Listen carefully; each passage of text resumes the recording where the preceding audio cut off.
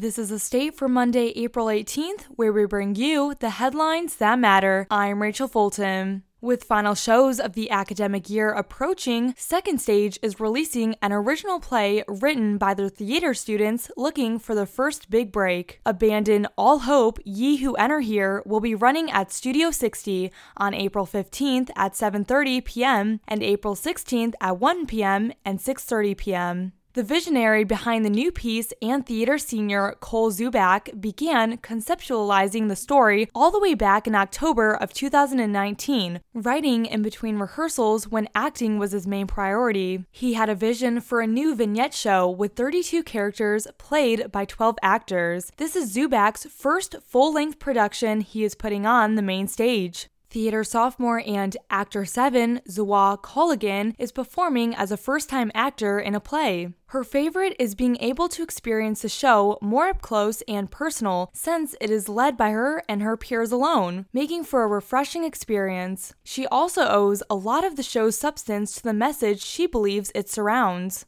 Michigan State fans got their first glimpse at the prospective football roster Saturday afternoon during the Spartans' open practice inside Spartan Stadium. MSU football ran a normal practice with both position drills and full-team live drills, with the offense going against the defense, with somewhere between 10 to 20,000 fans in attendance. MSU opted to not have a traditional spring game this year because the team has a lack of depth at some positions, including the offensive line, which only had 8 available players to play. The structure of the spring event, along with frigid winds, produced a more subdued atmosphere, but fans and the dozens of high-profile recruits in attendance still got a first-hand account of Michigan State head coach Mel Tucker's well-oiled football machine and how it operates. It also allowed many of the new faces that have joined the team to get their debut in the green and white with fans in attendance.